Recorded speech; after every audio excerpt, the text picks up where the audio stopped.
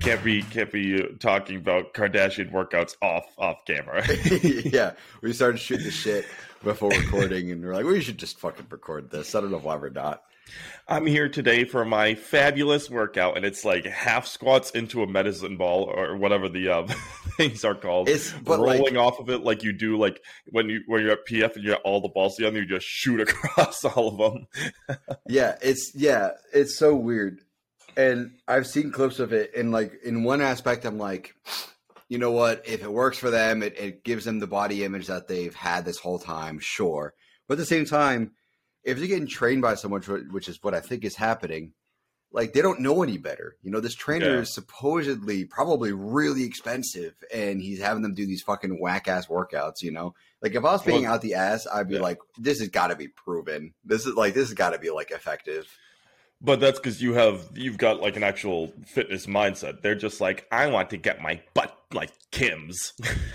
Well, that's what I'm saying. Like, it's just they don't need any more than what they're getting. They don't need to learn any more about it. So they just do what the trainer says, and they think, okay, it works for me. But I bet you they've been doing the same shit for 10 years, have made no progress, you know, and they're just getting milked for every penny. Well, that's what I was going to say. And plus, they're in LA. That kind of answers the question. There's you're going to be at like a 10 to 90 percentile of good, like people who know what they're talking about in, you know, Hollywood compared to, you know, any of the gym staples of the world, you know? Yeah. There's a clip recently where it was like, I said about chicks being in the gym for 3 months and being like, Baba and Booty built their workout or something like that. And it was just like these half-ass like leg lifts for the cable machine from the side. I don't even know what to call them. They're kind of like lateral raises.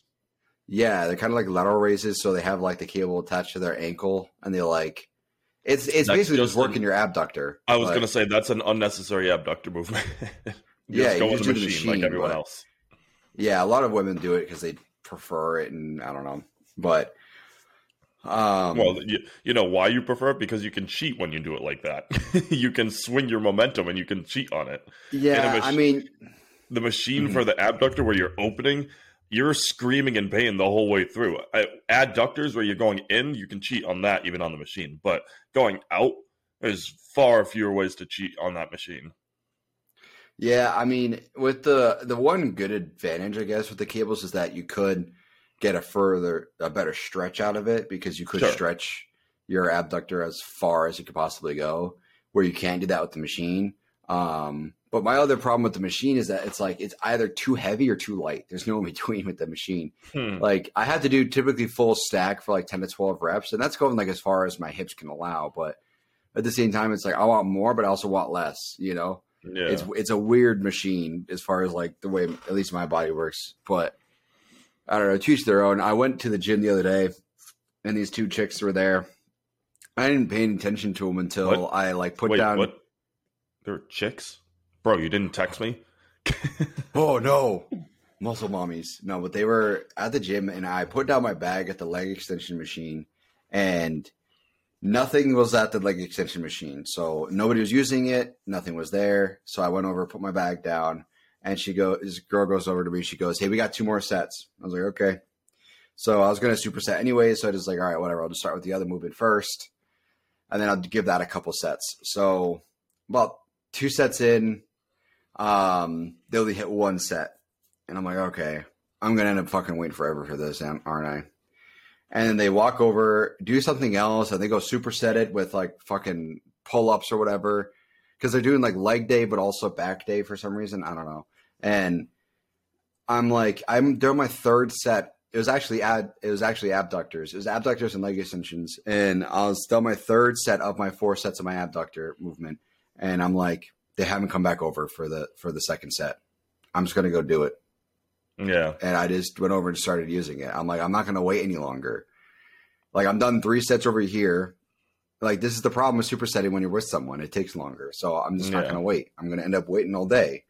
So I just went over and used it, and then they walked away. But I think it also has to do with intensity, because no one's training in the gym harder than you and I. So like our sets, not that they go quicker, but comparatively to someone who's doing like a, regular set, we're probably outpacing them. So there has to, like, you're beating them time wise anyways.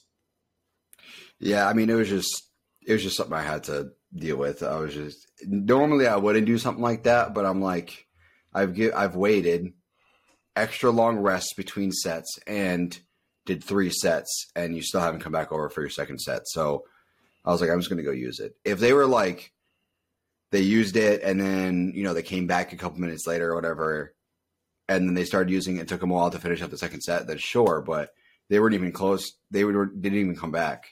Yeah. I started using it, and I never saw them like use the machine again. So that was really annoying. But the reason we talked about the Kardashians is because you said, yeah, which is like what like Courtney says. They're like, oh, you're a vegan? She's like, yeah. Yeah. Like, that's just, I don't know why. Yeah, it's like, yeah. I don't know why she does that shit. But you said something about your muscle mommy drink. You're like, yeah. Yeah, I have my my oats all blended up. What's in there? So my morning is always a cup of oats with a scoop of protein and just some water and heat it up. Like that's every morning. And on days where I don't have the time to actually eat it, like preparing it's not to the time I'm worried about. It's actually eating it because it's dry. I have to drink a lot of water with it, and it takes a lot on my system to get it down. I just blend it together, and when I blend it, I use milk instead of water to get extra calories in there, and it just goes down a lot easier. But the one downside is that when I drink my food, I don't feel as fulfilled, and I want to eat more. I mean, that's not a bad thing for me because I'm trying to put on more, but I notice that when I drink it, it's not like my body's not registering it as much as it should be, Mm-hmm. I mean, it's also kind of like I guess a way to trick your body, kind of like sometimes I'm like hungry and I'll just drink my egg whites early. And I'm like, I know it's not like food that I'm chewing, but if I give it some time, it'll fill me up. And it does, Yeah. So if you need to just get some food into your system real quick, drinking it does help. Yeah, I blended a ham the other day. No, I'm kidding. Imagine. I wonder what the consistency of that would be. We have at the house, my roommate, his mom gave him a ham when he moved in, and it's been in the freezer ever since. So I joke about it, but I'm gonna thaw that thing out and just blend it. Yeah, why not eat it? Why haven't you guys eaten it yet? Well, I mean, we all have, like, my girlfriend and I have specific meal plans, and he does. I mean, he cooks a lot of small meals. This is a whole ham we're talking about, so. Mm-hmm. It needs to be a family affair if we're going to cook this thing. Gotcha. Yeah. I don't know how big the ham was. Usually people buy just half hams or something. No, it's a good chunker. Damn. I love hams. Ham's so good. Especially if you can cook it properly and make it nice and juicy. Shit's good. Yeah. With a lot of fat. Oh, yeah. That's good. Speaking of food, though, I got a funny story to share with you. I got this kid that I teach, so he's in 8th grade, all right? And he's one of the most fit kids in the not just the grade, but like school. Like, he doesn't have as much size, but he's toned and he's strong, and he plays like every sport. So like, he's just like a really athletic kid, and he's got a build, and he's like, I want to be what was it? I forget what his weight is, but he wants to be 60 pounds higher by the end of the calendar year. I was like, that's ambitious, but all right, man. And he goes, yeah, I'm going to follow a bulk. And so he has his phone on him, and he has timers set every hour, and I'll be teaching, and like, we're in the middle of a book or whatever, and I hear, wah, wah, and he goes, yo, Mr. Knoll, I got to eat. What do you got for me? And he just comes over and looks, because I've got food, because I'm doing the same thing. I'm eating throughout the day. And so now this kid, I'm bringing in like an extra sandwich every day, because this kid, I'm not going to tell him no, because I'm like, absolutely, I want you to bulk. And you're doing it the right way. Like, you're not eating giant meals. You're doing it dispersed throughout the day. You set timers. I'm like, yeah, bro, come on over. Have this peanut butter sandwich. That's awesome. I wonder if he's going to be able to do it. I mean, he's going to have to eat a shit ton, most likely. Well, especially being like 13 or so, and probably skinnier side. Yep. Is how a lot of those kids are who are athletic. He bugs everybody in the room, though. Like, there was one day where I didn't have food, and he stood over another kid till he got the kid's bag of Doritos. Like, yeah, he can't be doing that. Just bring your own food. Well, think about how expensive it is to eat. In 8th grade, to be eating something every hour. Okay, but he could also. I mean, if you really wanted to do it, I was working under the table. I think at that age, so you could work under the table somewhere. It's hard to do that with a lot of sports. So, yeah, true. But, yeah. Speaking of food, Lee Priest, transition of the century. Yeah. Did you say side? Oh yeah, you saw that? Yeah. I didn't know where that was going.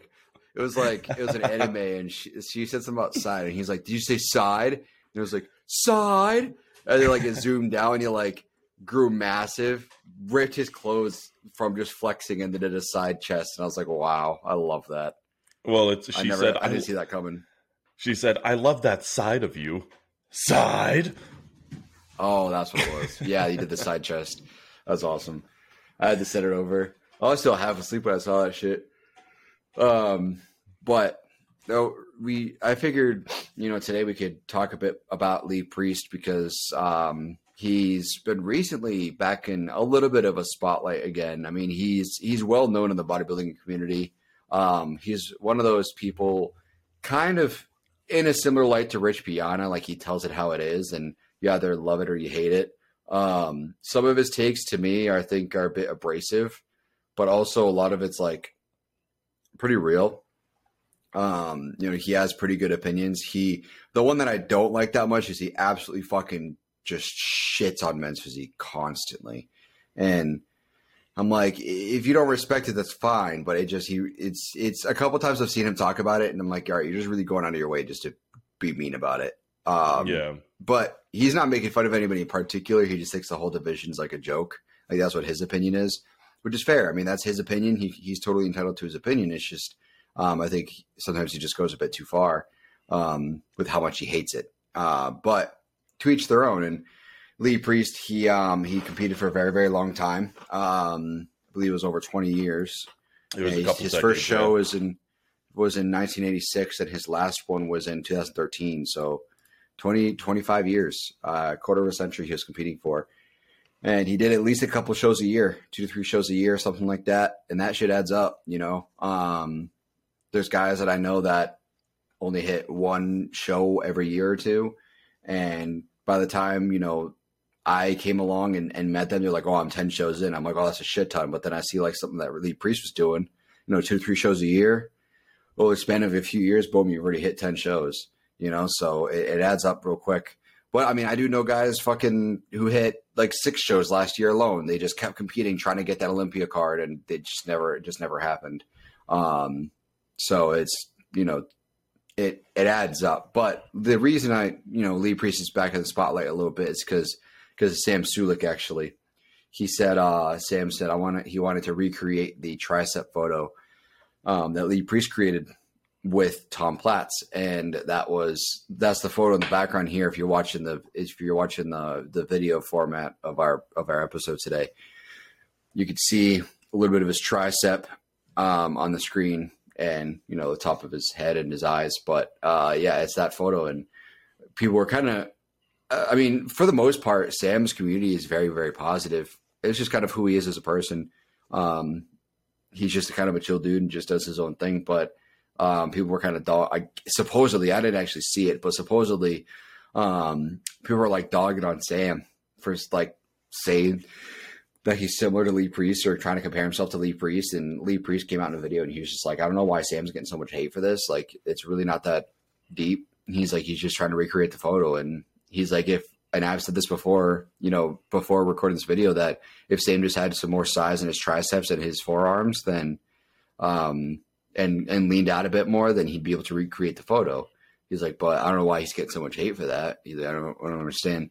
So that's why Lee Priest is in a bit of a spotlight now.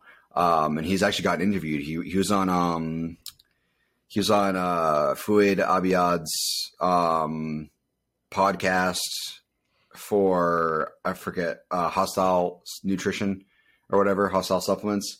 That podcast, whatever. He just interviews people. He has like 4 or 5 people on at a time, and they just kind of shoot the shit. But he was on it, I think, a few days ago, probably because of something like this. And I think Sam was actually in the podcast episode too, because Sam is sponsored by Hostile. So I'm pretty sure Sam was in it too. I didn't watch it. I just saw it, and they ended up, they met for the first time and all that. But Lee Priest is kind of a freak of nature too. He was, I don't really know, what was his height? Like 5'4"? Mm-hmm. Let me see. His height was 5'4". Yeah, he was 5'4". Yeah. 5'4" and off-season 260. His competition weight was between 196 and 205, depending on the show and all of that. But supposedly he had 22-inch arms on stage and 24-inch arms off-season, which is fucking crazy for 5'4". But it's also because him and someone, similar, Jay Cutler, really took the bulk to another level. Lee Priest bulked, and he was very much an advocate for dirty bulking. That's what worked for him. That's what worked for Jay. They just would get borderline fat. Like if you didn't know any better, if you didn't know what you're looking at, you'd see Lee as almost fat. But then he'd lean out for a show, and it would just fucking fall. All the fat would just fall off, and he'd be massive underneath all that. So him and Jay both really believed in a dirty bulk. Jay did kind of keep some definition, but it's also because like Jay's like 5'10" or 5'11" or something. And when you're as muscular as Jay, like it doesn't really matter how much fat you put on, you're always going to see a bit of your muscles, like he just has that much muscular size. Where with Lee being on the shorter side, if he puts on 50 pounds of weight in the off season, which is a lot, but let's say he puts on 50 pounds, it's going to be a lot more on Lee than it is on Jay. 50 pounds is a big difference in that height change. It's fucking huge. I mean, we're talking like Jay was probably like, I don't know, 260, 270 maybe on stage, maybe in that ballpark at minimum. Lee is like 200 on stage, so like height really does play a huge role when it comes to your overall size. So Lee was known for his dirty bulking, and then now he's known for his almost like Mike Tyson face tattoo and his straight up honest opinions on shit. So if you ever watch a video of his, like YouTube short or something like that, he'll tell you how the fuck it is. And he talks a lot about steroids and stuff like that too. And he trashes on guys who take a lot of steroids, and they get so upset about it in the comments. But he's like, he just never needed it. He never needed a shit ton of steroids. And he trashes on guys who do, because he's saying that he didn't need the genetic, or he had the genetics for it. And he thinks that if you don't have the genetics for it, you don't have the genetics for bodybuilding. Like shit like that, he's very frank about all of it. Well, his thing with steroids is kind of interesting because of his path to pro bodybuilding, and like how he won the Australian the Mr. Australia at like 17, and he's got this great bodybuilding physique, but when he tried to go into the IFBB pro at the time, he was just getting beat out because the guys had all that extra size.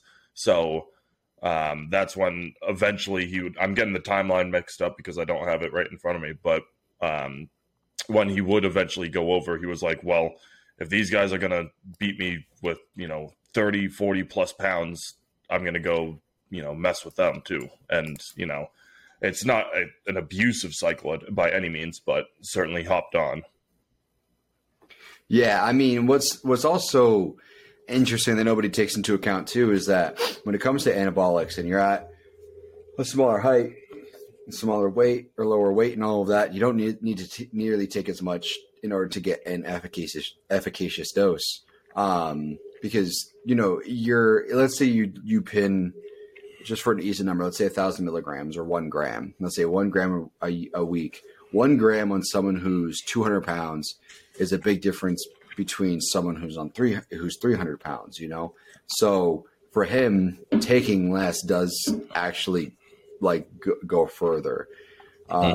Granted, he was still taking a lot, especially for his height. He says it's low dose, but like he had this line. He was talking about how he said, let's say he took 250 Sustodon, which is like direct testosterone suspension. It's just a form of testosterone, basically. He said he'd take 2 milliliters a week, which would be 500. And when he would take cypionate, so testosterone cypionate, which is a super fast half-life, he'd take 400. 500 sus and 400 sip, that's pretty high for someone at his height and his weight. I know guys who are on half that, and they're basically on anabolic, like solid anabolic levels. Jeez. Every time we do the cast. Dude, I know. I don't know why. It's when I'm talking in the morning, I always yawn. But like for me, when I was in prep, I was like no more than 300 milligrams a test during my prep, and that's when you take the most amount of gear. Off season, I've taken more, but for instance, during prep, I was taking 300, and that was prop, which is cypionate is a longer half-life. I got that backwards. Sorry. Sustodon is very fast. Cypionate is longer. Cypionate is a super long half-life. It's like 2 weeks or some shit. It's a super long half-life. I was thinking ACE. I was thinking acetate. That's my fault. I was thinking prop, testosterone propionate, which is a super fast half-life. That's like hours, borderline. That's why it's so good for prep, because when you basically stop taking it, only a few days after, it's like almost entirely out of your system. But cypionate takes forever. So cypionate, he took 400. Sustodon, he took 500, which makes sense, actually, now I think about it. But it's still a decent amount of gear. He said maybe one anabol a day, or Anadrol 50, so that's 50 milligrams. The Anadrol, which is about one pill, typically. He would take Clen or T3 before a contest. So I mean, that's all pretty standard. I mean, I've taken all of that except for D-ball. Anadrol is pretty sweet. In my first ever cycle, I ran Anadrol. It's pretty low. It's pretty mild. It's a pretty mild oral is what Anadrol is. A good starter point. This is the difference between men and women here for you. It's a good starter point for men outside of testosterone, but it's like the furthest you should go as a woman is Anadrol. Like our minimum is like their like top. Well, it's because, any anabolic taken as a lady is going to make you into a dude. So you want to keep your feminine side, so you stay away from that kind of stuff, I mean, they have like there's a source, which actually I heard something about. I'm just going to say, so there's a source, one of my sources, he actually has, I don't know if it's a he or she or whoever, could be a group of people. I have no idea. Considering my knowledge of this person's grasp of the industry, especially now, holy shit. So I got a story for you. Especially now, he probably has, this is probably a team of people selling all these steroids and shipping them out and shit. And they've also been very fast because I pay by invoice, which is unique. Typically you pay like Venmo or Cash App or whatever, where it's like, you don't say what it is, you just send them the money. But them, it's an actual invoice. They send you an invoice, you go online, you pay it, and they send you a receipt. I'm like, what the fuck is going on? I'm like, why am I paying a business? This is weird. But anyways, the point is, on the listing of their products, it actually says like female dose stuff, right? So it's like they get like Winstraw, for instance, right? They'll have like Winstraw, but it's a lower dose version. So it's like typically the same price per pill, which is how you buy it, but it's a lower dose. So that way they just take one pill instead of cutting it in half or something like that. So it would not make sense for me to buy it, but it makes sense for women to buy it. It's easier to take one pill that's dosed where it should be for them versus taking a higher dose and cutting it and potentially kind of messing with the dosage and stuff like that. But the story that reminded me of it was, I left the gym the other day. I had to turn back around and go back because I forgot my water bottle. When I got back, I saw someone there that I hadn't seen in a while. So I said, "Hey, what's up?" Started shooting shit. And he said, did you run out of gear at any point? And I was like, I haven't had the need to buy anything recently. I was like, I've been off for a while and I was like, I'm not really taking much besides just like stuff over the counter. And he's like, oh, okay. He's like, I heard some guys nearby that, you know, a lot of guys actually that have run out of shit. And I've had a bunch of guys approach me and ask me, hey, do you got a source that I could use? Because, you know, my guy completely out, like blah, blah, blah. So supposedly actually what happened was I think the same guy that I sometimes go to, not all the time, but sometimes, they got robbed. Oh, gee. And apparently a ton of their shit was taken. But here's the funny thing too. So when it comes to anabolics, a lot of it is like, especially in the law enforcement world, it's a lot of it's don't ask, don't tell. A lot of cops are on gear. A lot of guys in the military are on gear. It's don't ask, don't tell. You kind of know, you know, if somebody's on gear, people who are bodybuilders and who are police officers, stuff like that. But at the end of the day, it's like, just don't really openly talk about it. It'd be fine. Where was like, oh yeah. So the only time that they really do actually care is if you're selling it. That's really the only time that they care. The DEA cares when you're selling it, especially in bulk, right? The only reason they ever cared about Courtney Bumstead, or not Courtney, Chris Bumstead's sister that got arrested, Ian Vair's wife, she got arrested because they did that controlled drop or whatever. The only reason they did that was because I believe is because Chris Bumstead's in Spotlight and like the whole family's in the Spotlight, right? Because they're big in the bodybuilding community and all that. So I think they only did that for the publicity's sake, because like it's such a stupid fucking thing to do, to go after someone who's like, even for Ian and Chris combined, it's still a drop in the bucket compared to what guys are selling. You know, like they're taking a lot theoretically, but it's not nearly as much as these guys have in stock and are selling on a regular basis. But so they care about the sellers, typically the suppliers, the dealers, all of that. And a lot of it comes from China. So it's kind of hard to regulate it coming into the US because it comes, you know, it's for clinics and whatnot. And you get your connection to clinics. It's a whole thing, you know. But I mean, what are you going to do? You get all of your gear stolen that you're selling. What are you going to do? You're going to call the cops? Oh, they took all my illegal steroids. It's like, that's why drug dealers get robbed all the time, is because they can't call the cops. There's nothing they can do. You know, it's, you got robbed. They took your illegal shit. You're not going to report that they took your illegal shit because you had the illegal shit. You know, or if there's a police intervention of some kind and that doesn't get reported because now it's in some policeman's, you know, locker and they're going to pin after their shift. Yeah, exactly. They confiscate it. They're like, I'm going to put this right in the evidence locker. Well, really, it's my locker. That's how Roddy Coleman was able to make it by financially. He just stole gear from people. He robbed people. He just robbed people of their gear. That's our bottles of Testament ticket. That's our clickbait. Yeah, buddy. That's our clickbait title for today. Roddy Coleman stole steroids. Roddy Coleman stealing steroids on the force. I gotta look up Lee Priest's cycle. Turns out the anabolic window wasn't about food; it was about actually getting stuff. This is your window of time. Yeah, it was his. It was in the window. Yeah, the window he had to eat. It was the window he had to shove it into his locker real quick. Let me see. I just gotta pull up YouTube in general. Also, on the topic of Sam Sulek getting hate for recreating the pose, next time you're up or next time I'm down there, we're just gonna recreate all the different pictures. So we're gonna each do quad stomps. We're gonna each do the Lee Priest tricep. We'll do the we'll do like the C-bum with Hani next to him, side chest correction. We'll do all the different things. Exactly.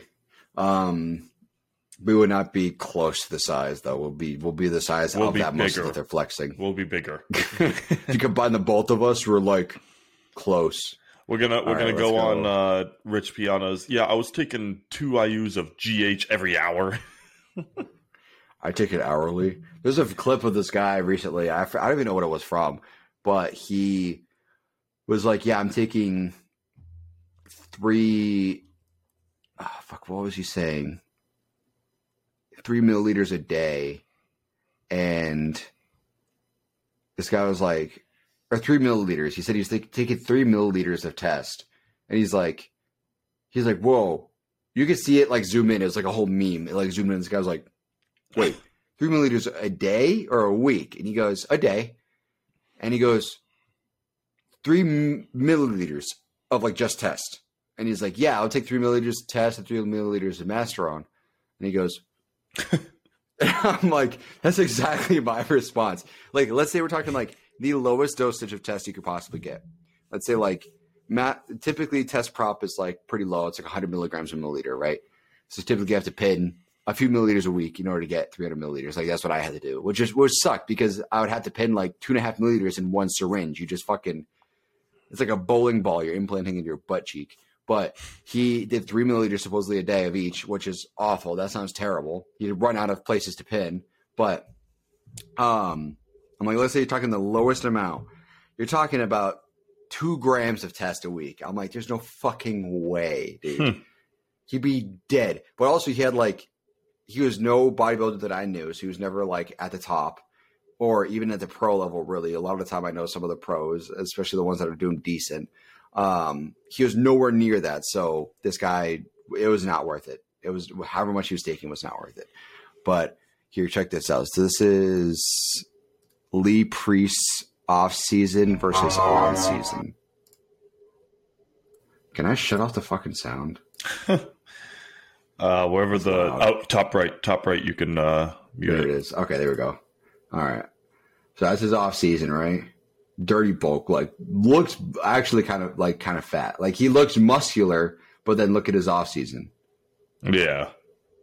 Dude's insane. Look at his hamstrings. Are you fucking kidding me, dude? This is before he got his face tat and shit. So like he looks not much definition. I mean, a lot of it, he's storing a lot of it in his back and in his legs. You can tell a lot of his fat stored in his back and his legs. Then look at that. That's fucking crazy. Look at his hamstring. What the fuck is that, dude? It's further than his glute. That's insane. Like, that is absurd. Calves are solid. It's harder for him to build calves because he's shorter. So it's much harder for him to build, like, noticeable calves. The best calves in the world are all guys who are tall as shit. But his hams, that's fucking crazy. Let's see. 300 pounds. 225 competition weight, which supposedly isn't true. I guess like I don't know if this is like inaccurate or something, but somewhere else said that it's anywhere from like 193 to 205. But let's just say 225. 300 in the off season for a guy this size. That's crazy. Absurd. I mean, you could tell. Like, he's a super muscular dude. So you could tell. Yeah. Like look at his delts, dude. Like that alone is like absurd, and that's also anabolics there for you too. I mean, it's, your delts are super androgenic. So that's why like a lot of guys joke about taking gear just to get bigger delts because your delts literally blow the fuck up when you take gear. Say with your traps. A lot of time your traps also blow up too. That's why like your guys' traps get huge and swollen and they look crazy in the off season, especially because they're taking so much gear. But yeah, his delts look insane. Let's see, where is it? Where's the next part? Front squat. You go back to the front squat? I was about to say, like, I can't. It won't let me. Oh, rewind. Okay. His hamstring in the front squat was absurd. Yeah. He had like a 3-inch range of motion. Not much definition, but tons of size. Pretty big dude. Pushing around a lot of weight. Pretty young here too. Yeah. And he's also not on a shit ton of gear, but then look at his off season. Like, look at that. Like, borderline 8-pack. Like, that's crazy. And like no stretch skin or nothing. Like it's a lot of water and a lot of fat, but it's not enough to like stretch his skin out by any means. Yeah. He would be like the perfect dude to do like that scorpion shit, whatever it's called. Oh, there it is. I was gonna say that'd be perfect for that. He's got the perfect build for it. Yep. But yeah, he's pretty crazy. Off season, that's just how he's always done it. Oh, that's sick. Why do they not make that anymore? That looks like like a banded Smith machine. Yeah, it's just a cabled Smith machine or something. That's sick. So you don't have to worry about it dropping on you. Gotta wear the glasses too. Studious, man. You gotta look. It's studious. Studious. But yeah, he's also one of the guys who was like big in Venice Beach and shit. Supposedly the guy who ran or owned or something Gold's Gym in Venice was his only source of steroids. So like he would supply Lee with his steroids, and supposedly that he corroborated. He said that like Lee really wasn't on that much compared to everybody else. He's like, trust me, I would know. I was his only source. He's like, so believe me, like he was really not on that much. Which I mean, I can understand, but again, you got to take into account, like I've said a million times, his height and his size. But I mean, personally, yeah, supposedly there was rumors of this. Did he end up doing it?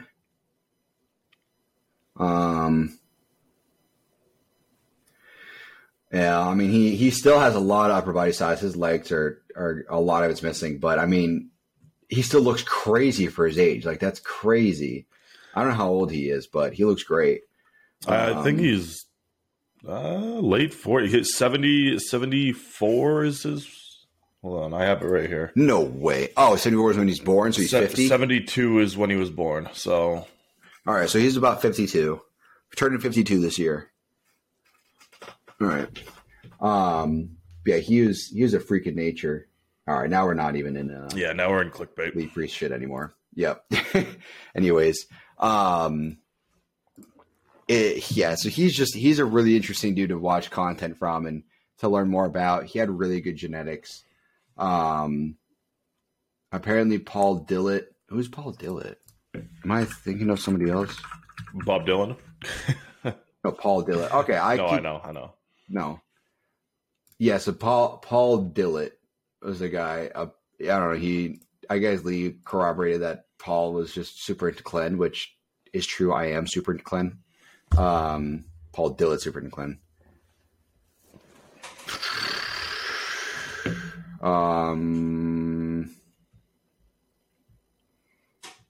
Yeah, he said he'd be sweating from the Clen because he hated doing cardio, so he'd just take more Clen. Is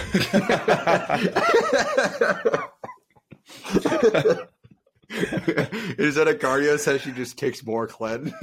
I am now going to subscribe to that mindset. Hey, I'm new into fitness, and cardio is really hard for me. What can I do? Meat sweats and Clen sweats. More Clen.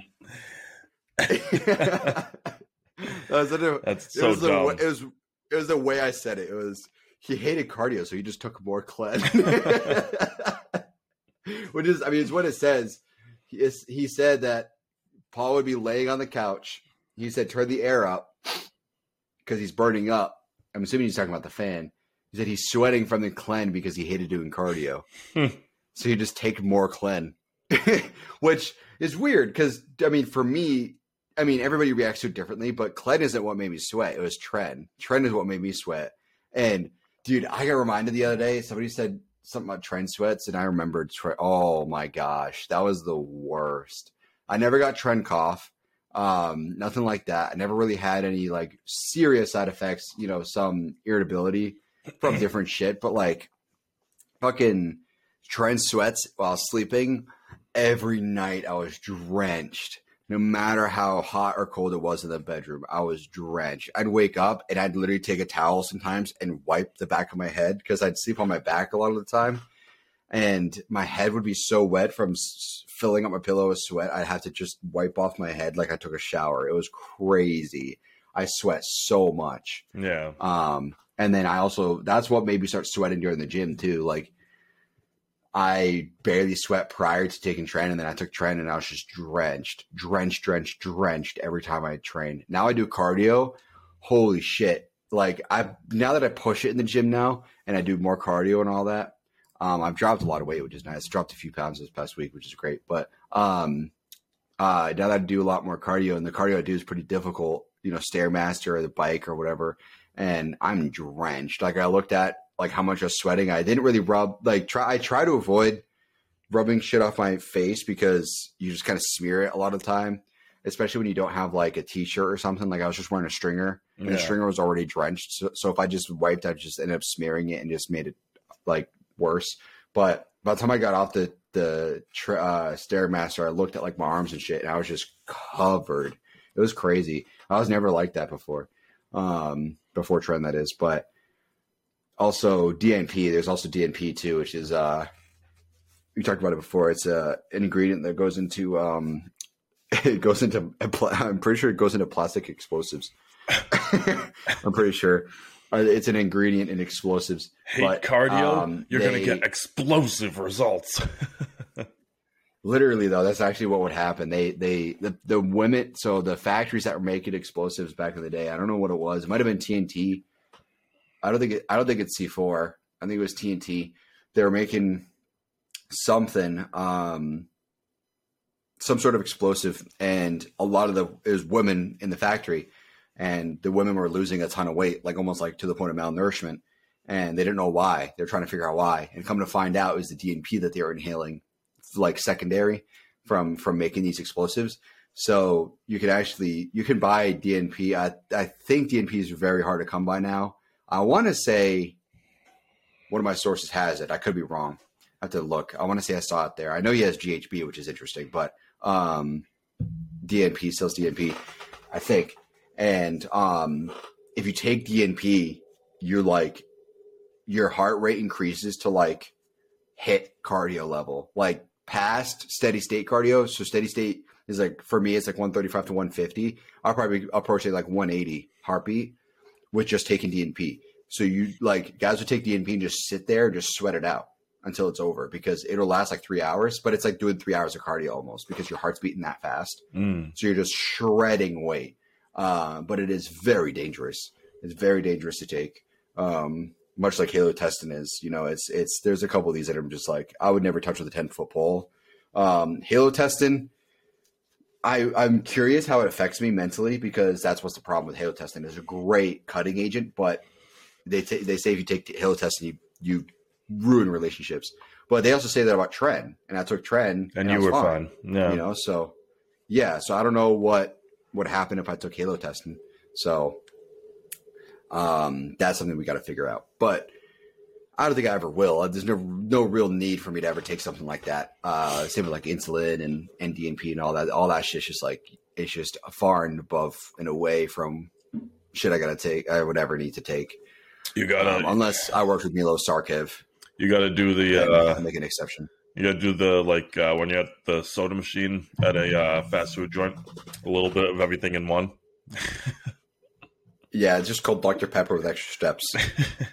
I did that. I used to do that at Papagino's at your OG. Yeah, your OG workplace. I forgot that you were there for a while until I visited up north, and I was like, "Fuck, that's right. Stoph used to work there," which is now where the D'Angelo's is. Well, which is weird. Papagino's and D'Angelo's is under the same name now, so. Yeah, I saw that, and I was like, that's where D'Angelo's went. I knew they closed down the other spot. They were sister companies, and then they merged to just locations. That's smart. I miss Papagino's. It's pretty good. Well, it's still there. As far as chain goes, it's pretty good. It's still no, there. I know. Yeah. I just haven't had it. Oh, yeah. I love it too, but it's not just down here. It's just more expensive than everything else, so I just never do it. And considerably more. Like the Domino's is the cheapest, and it's like I can get like 2 pizzas for like $12, and a large pizza from Papagino's with like one topping, like one pepperoni topping, is like fucking $18, something like that. So I can't justify it. Yeah, I mean, it's pretty, as far as chains go, I think it's pretty good. The place we go, so like what sucks down here, pizza, I think up north, I would probably say is on average quite a bit better than pizza down here. There's not many Italian places, and even then there's not many good Italian places. They're either super expensive and really good, or like garbage and cheap. There's no in between. Yeah. I've had good Italian, it's just expensive. But pizza, it's a lot of the chains. It's, Domino's, Papagino's. There's Pizza Hut with a drive-through right next to the gym. There's also, so it's Papa John's, Domino's, Pizza Hut, Oh, well, there's also Tony's. There's Marco's. Marco's Pizza is what Paige has been liking lately. But yeah, we go back and forth. And what sucks is with these chains, they're all fucking franchises. So like each was a little different. And even then, like sometimes it's cooked differently each time. So like we went to,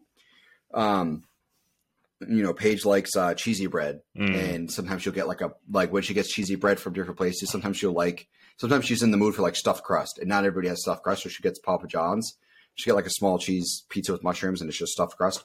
And one time it's like amazing. She like loves it. Can't wait to have more. Then the second time it's like she has one slice and she's like, "This is terrible. Why did what's going on?" It's so weird. It's so annoying. Even though it's from the same place, it could be great one day and shit the next. But that's also for food down here in general. Marco's is pretty good. Marco's is a chain that's pretty good. Same with Tony's. Tony's is pretty popular down here. I would say Marco's it's kind of like Papa John's, but better, in my opinion. That's kind of how I would place it. Yeah. Not many chains up north, though. There's only a few chains, but a lot of Italian places, a lot of smaller pizza chains or smaller pizza joints and stuff. So, but what's your opinion on Sorrento's? Hate it. No, not Sorrento. Sorry, I love Sorrento's. But what's your opinion on espressos? That's why I knew you were going, and that I hate it. I hate it. Orange soda does not belong in. My man. I have died on this hill. I live in the Fitchburg, Westminster area, and I used to live within throwing a baseball's distance like to espressos. Yeah, and I have died on this hill. I will not eat it. I will not. I have tried it once where I went there with all the fellas. Went probably like 8 years ago. I went there. And that was the last time I ever stepped foot in there. I don't know how their other food is, but when I was in high school, we were in shop. We would get it for like pizza parties and shit for whatever reason, like Christmas and, if we did some big project or whatever. But like I'd eat it if it's free, but I'm not going to buy Espresso's pizza. So for those that aren't familiar with the Fitchburg area, we have a lot of international listeners, not customers, listeners. The pizza here in the U.S., I'm sure, is very different, especially from Europe. And I can't wait to try true, actual pizza, at least from especially Italy. I know pizza isn't very big in Italy, but, I do want to try from there. Anyways, the point is, for some reason, everybody loves espressos in the Western County area for some reason. And the reason it's not good, in my opinion, pizza sauce or red sauce, whatever you want to call it, should not be overly sweet. It should be acidic, actually. You should use other ingredients, and pizza should not be sweet. It should be a dairy, cheesy, creamy, like acidic, garlicky type of food, right? You can get toppings on it that can sweeten it up, like peppers will sweeten it a bit, pineapples if you go that route, ham, stuff like that. But Espresso's puts, I don't know if they still do it. I don't know if they just do straight sugar now, but they used to put orange soda in it. And that's how they'd sweeten it up. And it was just so sweet. I've had pizza down here that's like that. It might be Marco's. There's a place down here that is sweet and it's good, but it's not like overly sweet. And I've had espressos and that shit's fucking sweet. That is super sweet. And I'm like, dude, this is not how pizza should be. Granted, they have their own niche. People, you either love it or you hate it. So like they have like their diehard customers, which is a good thing for them, but it's fucking terrible. And I'm like you, I'll die on that hill. I will argue that all day long. You ready for the segue of the century? Yeah, go ahead. Just like how some people love the pizza, but more of them hate the pizza. We have Lee Priest, who we love his physique, but he never really won the big one. So here is some of dude. Here's some of his rankings. You ready? Like that segue? That was pretty good right there. Yeah. Let me look it up so I can go along with it. Wait, are you on the Wikipedia? No, I'm on bodybuilding.com, and it has let me pull that up. I'll share the screen. Yeah. Oh, actually, let me see. I have a share screen button. Oh, go ahead. Let me see. I don't know if you could or not. Where is it? Here we go. Boom. Are you? Yeah. We're able to see it now. Go ahead. So this is from his earliest, it's shit ton. Earliest point, which is the 1989. Whoa, wait, scroll up. How many are right here? Holy shit. Oh, starts. Okay, sorry. All right, this I see is now. all. I thought it was the other direction. No, okay, no. so this is, so he started, this is IFBB though. He's a pro by this point. Correct. Mr. Australia, he was already a pro. Correct. Yeah, so this is when he started competing in pro shows. Yeah, but Mr. Australia, obviously, he's from Australia, so that's where his start kind of comes from. And then he just, there's so many ranked, like, placed finishes on this list, and there's just no, like... He looks like he took a break from 1991 and 1992. He took a break. Yeah. To compete those 2 years. He probably had to put on some size. That's probably a See, look, he was IFBB lightweight. Yeah, amateur championships, IFBB lightweight, and just IFBB open.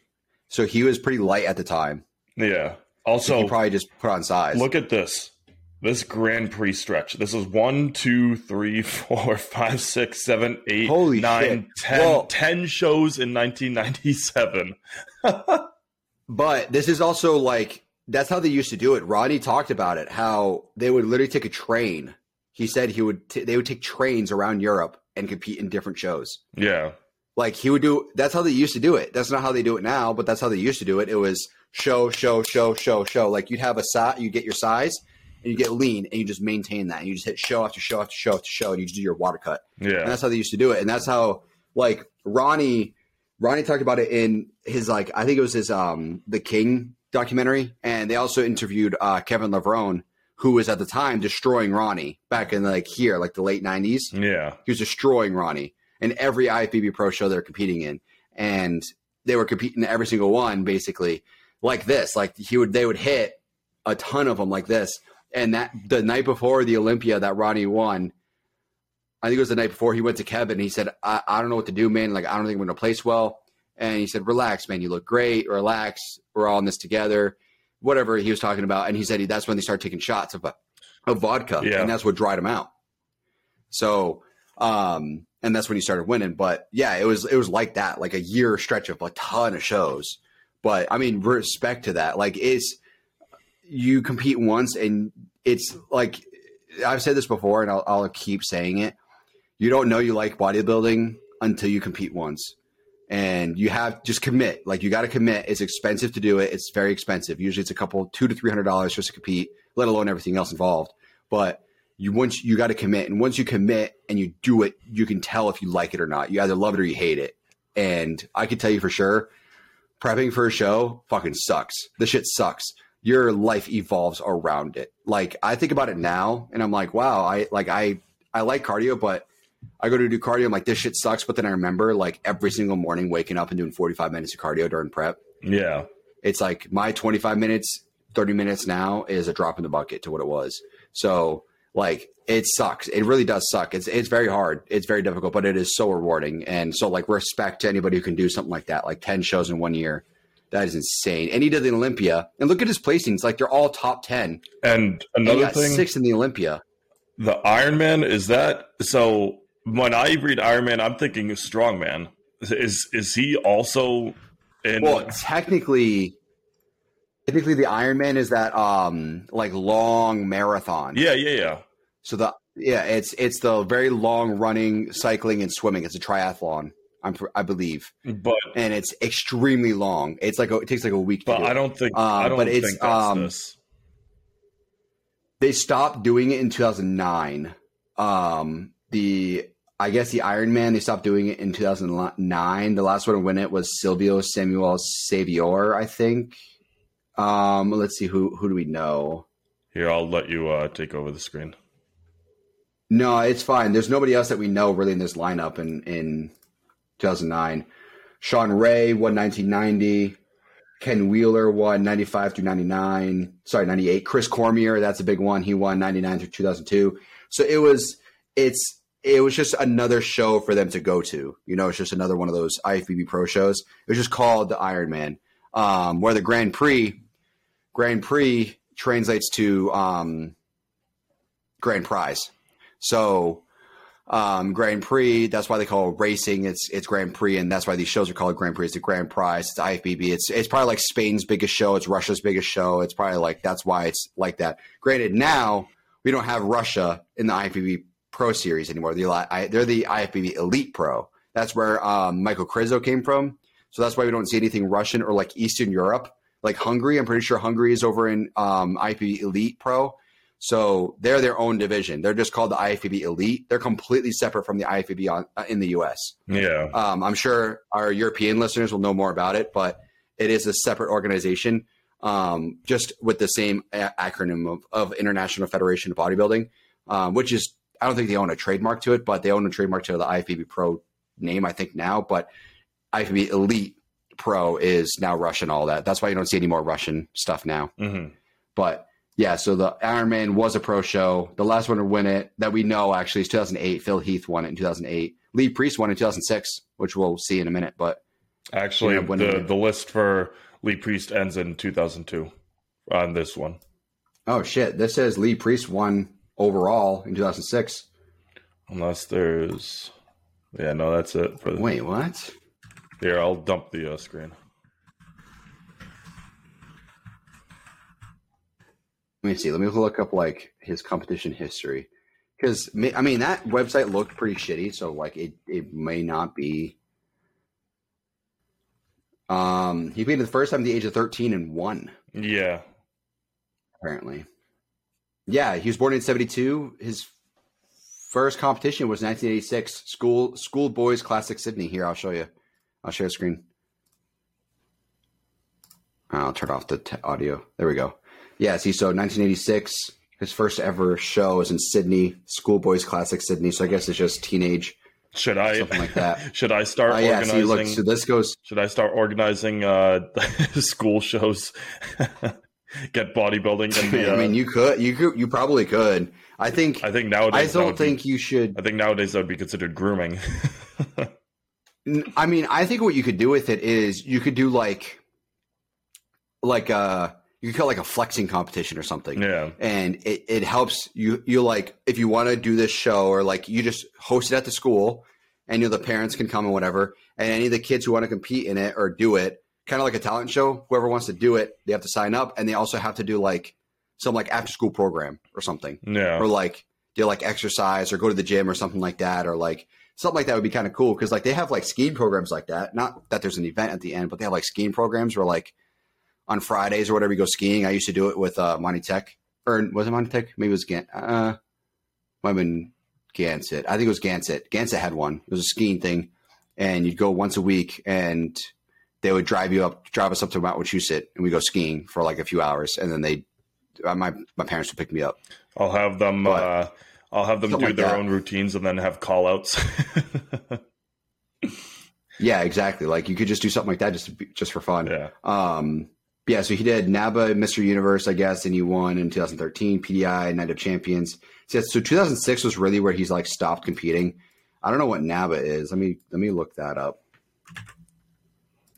That's got to be some kind of Universe. like Champions Leagues type thing, because 2013 is, I guess it's like well past his. Yeah. So you know what it was is, so PDI, NOC, somewhere either I don't know. Let me look it up to see if this is like, because I don't know what NOC is. NOC New York. Let me see. I'm only sharing one tab. That's why you guys don't see me searching. Oh, they fucking misspelled it. It was NPC. They misspelled it. It's supposed to be NPC right here. So you know what I bet was his IFBB card expired after the show, right? And he didn't re-up it. So he did the NPC New York and the PDI Night of Champions, which I bet is a amateur. Oh, it's a pro show. So it's not IFBB, but it's its own pro show. So he probably just paid something to get in or whatever. But NABA is also, it's like National something Bodybuilding Association or something. It's in the UK. So it is like a amateur. It's like National Amateur. You're coming through Super Robot. Oh, must be my internet. Yeah, it's from sharing the screens. I think too many tabs. Okay. All right, one sec. Let me close out some tabs. Yeah, my RAM was high. Is that better now? Yeah, way better. All right, yeah, it was too much RAM. I don't know why my Edge does that, Microsoft Edge. But yeah, so NABA is like National Amateur Bodybuilding Association or something. It's in the UK. So somewhere in 2006, I think somewhere around here, his IFBB Pro card expired is my guess, and he just didn't want to like pay it again and re-up it. So he started competing amateur shows and winning, and then he had a big break, obviously, between 2006 and 2013, and then just stopped after 2013. Well, imagine you're coming off a career like this, and you're like, well, I'm just gonna go hit it against the amateurs. Screw it.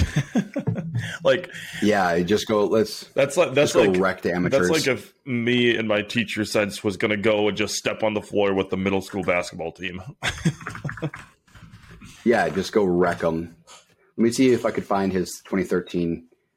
Yeah, look, he actually looked really good. I wish I could, share this tab instead. Let me, one sec. Share this tab instead. There we go. See, look, he looked really good in 2013. Like, look at that. He totally deserved it, especially if he's competing in, I mean, that's what, 10 years ago. So he's 40. Could have been Masters. I'm not sure if he did the Open or not, but yeah. Masters, he would wreck if he looked like this in Masters. So, I mean, he looked great. NABA, Universe, Lee Priest. I guess he won overall, but he looks great. At the age of 42, 41, 42, somewhere around there, he looked great. It's pretty good. So, especially men's open. Men's physique, you'll see guys who look like pro level for much longer. There's a guy I know off the top of my head right now. He's like 45, and he still looks insane. You know, he's still competing at the pro level, but that's also, it's a much smaller size and much easier to maintain. Something like this is way more difficult, but yeah, so I guess he did win the Ironman Pro Arnold Classic in 2006. He got 6th, and then the Grand Prix in Australia, he got 2nd. So that's his last like pro show, was the Grand Prix in Australia.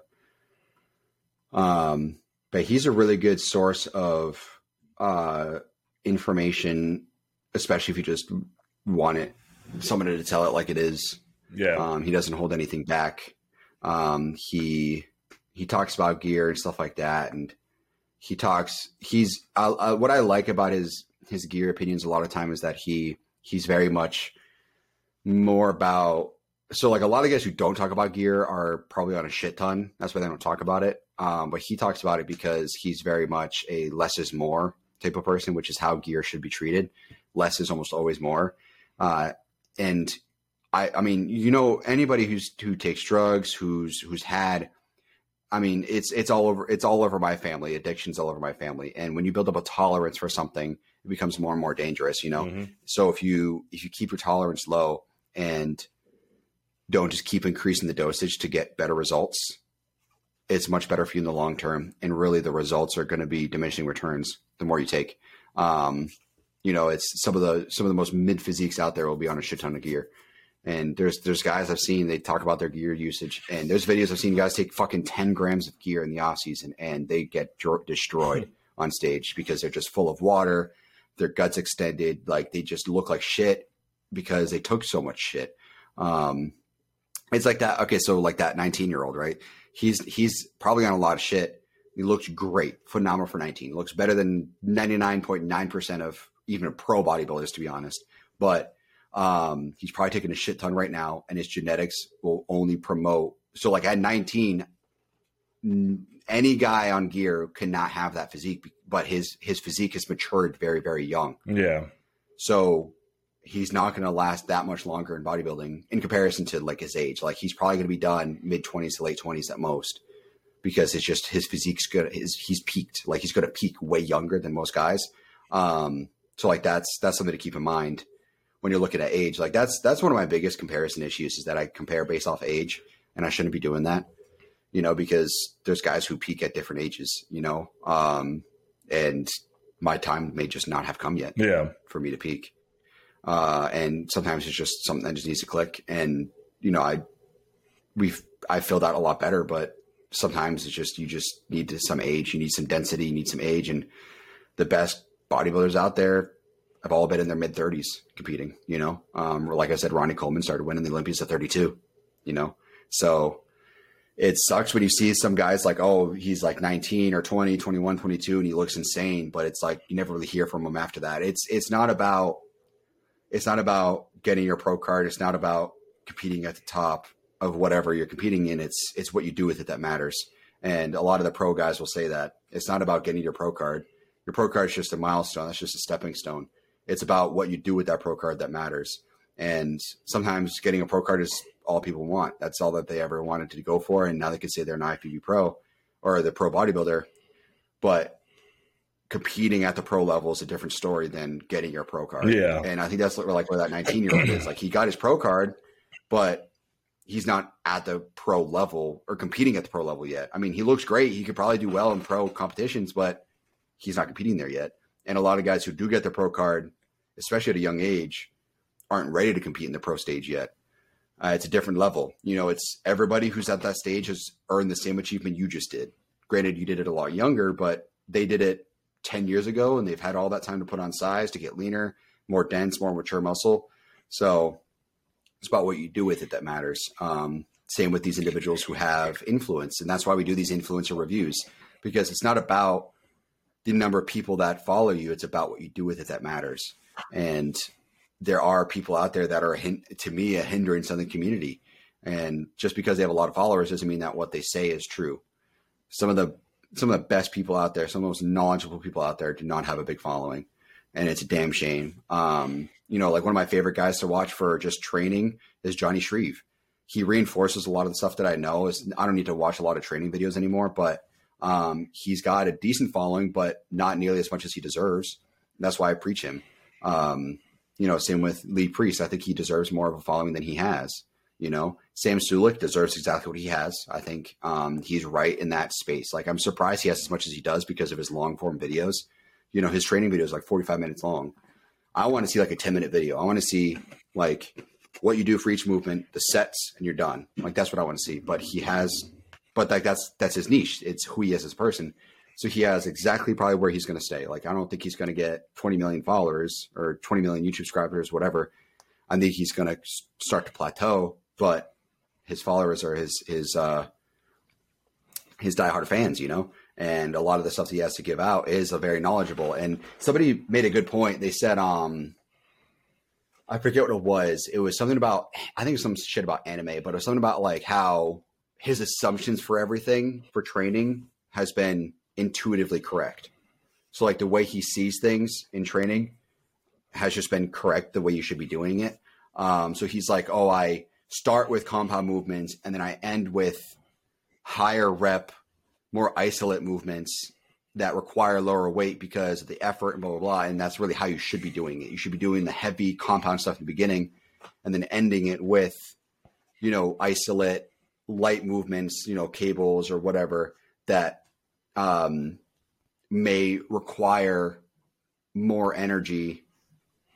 Like if you did heavy, it requires a ton of energy. So if you're doing lighter, it's less energy on these isolate movements, but it's going to feel like more energy because you're already fatigued. Yeah. That's what his assumption was. But that is a correct way of doing it. So a lot of his assumptions are correct. So I like to do these influencer reviews, especially on people who deserve the praise and the communication and people talking about them, you know, because again, that's what they deserve. And Sam Sulik's one of them. Lee Priest is one of them. We'll talk about more, I'm sure. And I know that a lot of our listeners, you guys like it. I'll put up a poll. If you guys are still listening, I'm going to put up a poll on this episode and see if you guys enjoy the influencer reviews. A lot of our influencer review episodes, you guys seem to enjoy, so we'll keep doing them. And if you guys have any suggestions on who we should do next, I'll leave that in the episode as well on Spotify. At least if you guys are listening on Spotify, I'll leave it in there as well. So let us know who you guys want us to talk about. And I'll also put up a poll if you guys enjoy it too. So, the influencer reviews, I think it's just good to talk about people who deserve it. Yeah. So a little spiel there. I go off sometimes, but, Lee Priest definitely deserves it. I think you guys should check out Lee Priest content. And go do some tricep poses, everybody. Yep. Do some side triceps or something and recreate the side chest. But all right. Well, we appreciate you guys listening. We'll be up next weekend with a new episode. All right, y'all. Have a great week. We'll see you guys.